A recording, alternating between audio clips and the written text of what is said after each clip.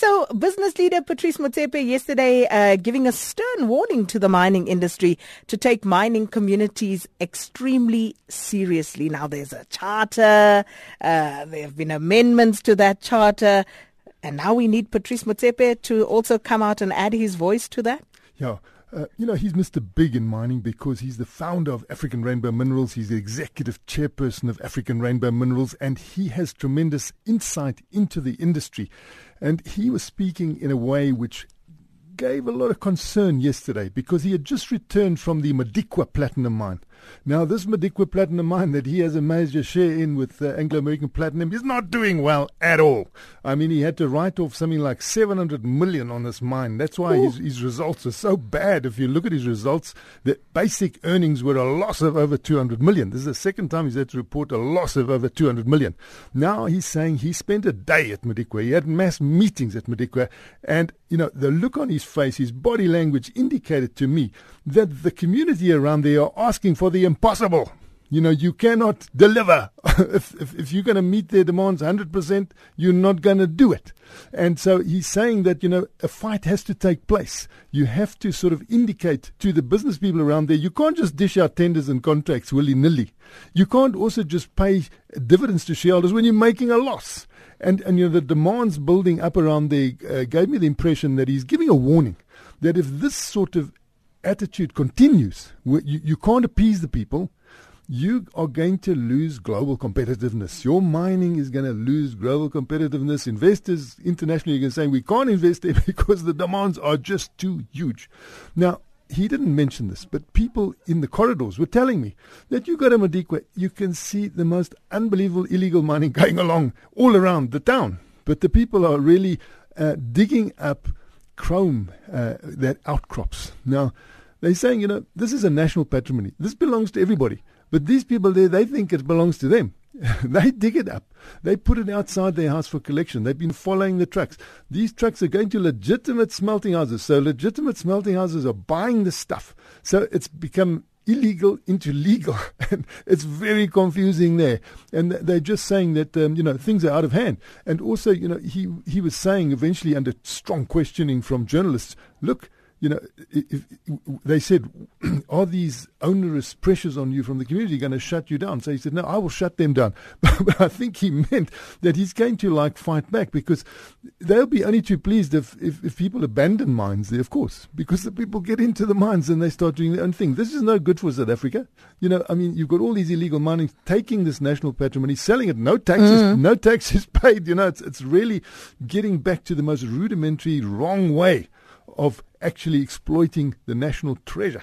And so he's just saying, you've got to take this very seriously. Business has been useless. They haven't presented their case. They haven't showed the world and government and why they are so important. And he's saying, look, if it's a contest between, the community and business, politicians will throw business under the bus because they get the votes from the community. They're not going to get that number of votes from business, who is perceived to be making an enormous amount of money, even in times when they really are not. So he's just saying, look, we've got to take this very seriously. I'm part of the international group of big mines which says you've got to look after the community, you've got to look after your stakeholders, we've got to do that. But he says we've got to educate them to realize that some of their demands are absolutely impossible. We want to go along with the others and we want to involve them and make sure they do well out of this, but you've got to draw a line somewhere. Well, good on you, Patrice Motsepe, but now only if you can get people to walk the talk, because the one thing that comes to mind readily is the state of roads, next to these mining towns, those heavy vehicles and what they do to the roads, and they simply do not care. Something needs to happen there. And then the state-owned Industrial Development Corporation supporting new low-cost, low-energy technology that could be a massive cost saver for struggling platinum mines. Yeah, I'm very excited about some of the technology that I think the Industrial Development Corporation, a state-owned enterprise, is wisely backing. They have gone early into backing some of these incipient technologies, and now they're starting to look promising. A bankable feasibility study has just been completed on a new processing method for platinum. That could absolutely slash the amount of electricity you need for this. It could lower your costs. It's just a superior way of doing things. It can also bring beneficiation far closer to the mine? Why is beneficiation always so far away from the mine? Can't you have a mine to market sort of thing much quicker? And, this process that the Industrial Development Corporation, Divisional Executive Mining and Metals Industry, Abel Malinga, is backing here, I think is going to be very important for the country, because platinum needs to come down the cost curve. We can see the price is not rising as the way it should do, but this is fairy dust. I mean, we're talking about platinum. It is absolute wonder metal, fairy dust. It's not called fairy dust for nothing. It can do so many things. And yet we are getting further and further away from being able to use this for the benefit of us, South Africa, because the price is so low and our costs are so high.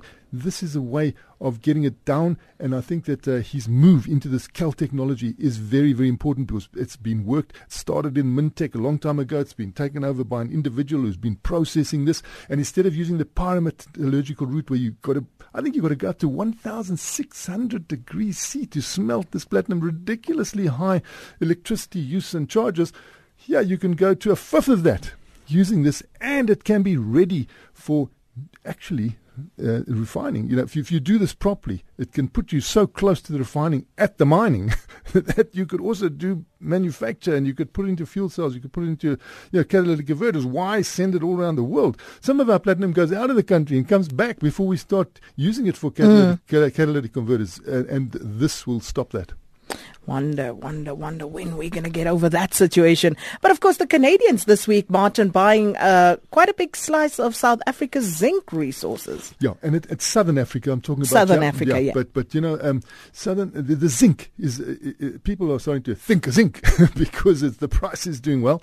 And we see that these Canadians are snapping up, an opportunity in Namibia, close by. They've bought up 80% of the Rosh Pina mine, which was always associated with South African ownership. It's now in Glencore's hands, or it was in Glencore's hands till the Canadians came along. And then also a big interest in Burkina Faso. So obviously they're keen on zinc. People are keen on zinc at the moment.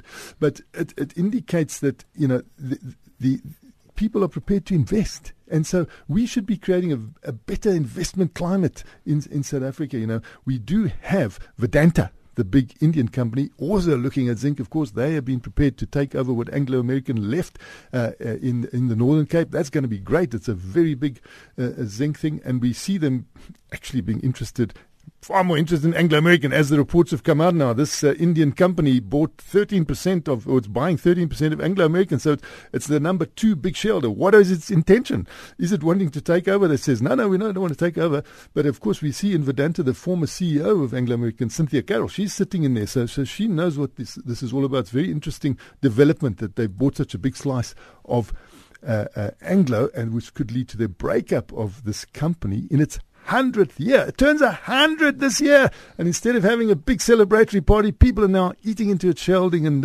there's a lot of rumor about what its future will be.